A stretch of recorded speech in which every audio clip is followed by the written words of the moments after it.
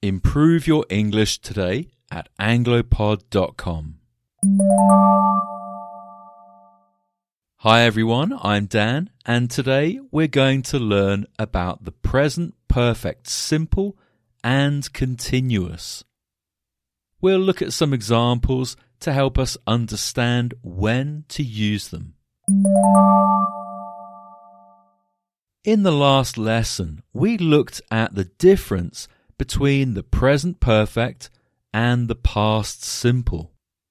We saw that the past simple is used to talk about a point in time, but the present perfect is used to talk about a period of time that starts in the past and goes up to the present.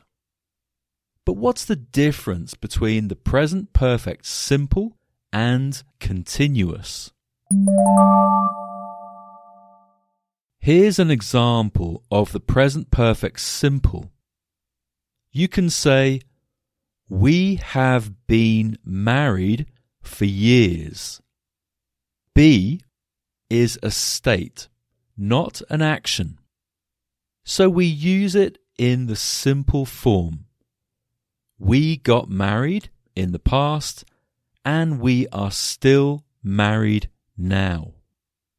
The situation hasn't changed, so we have been married for years. But if you use an action verb, you can use the present perfect continuous, like this. We have been dating for 3 months.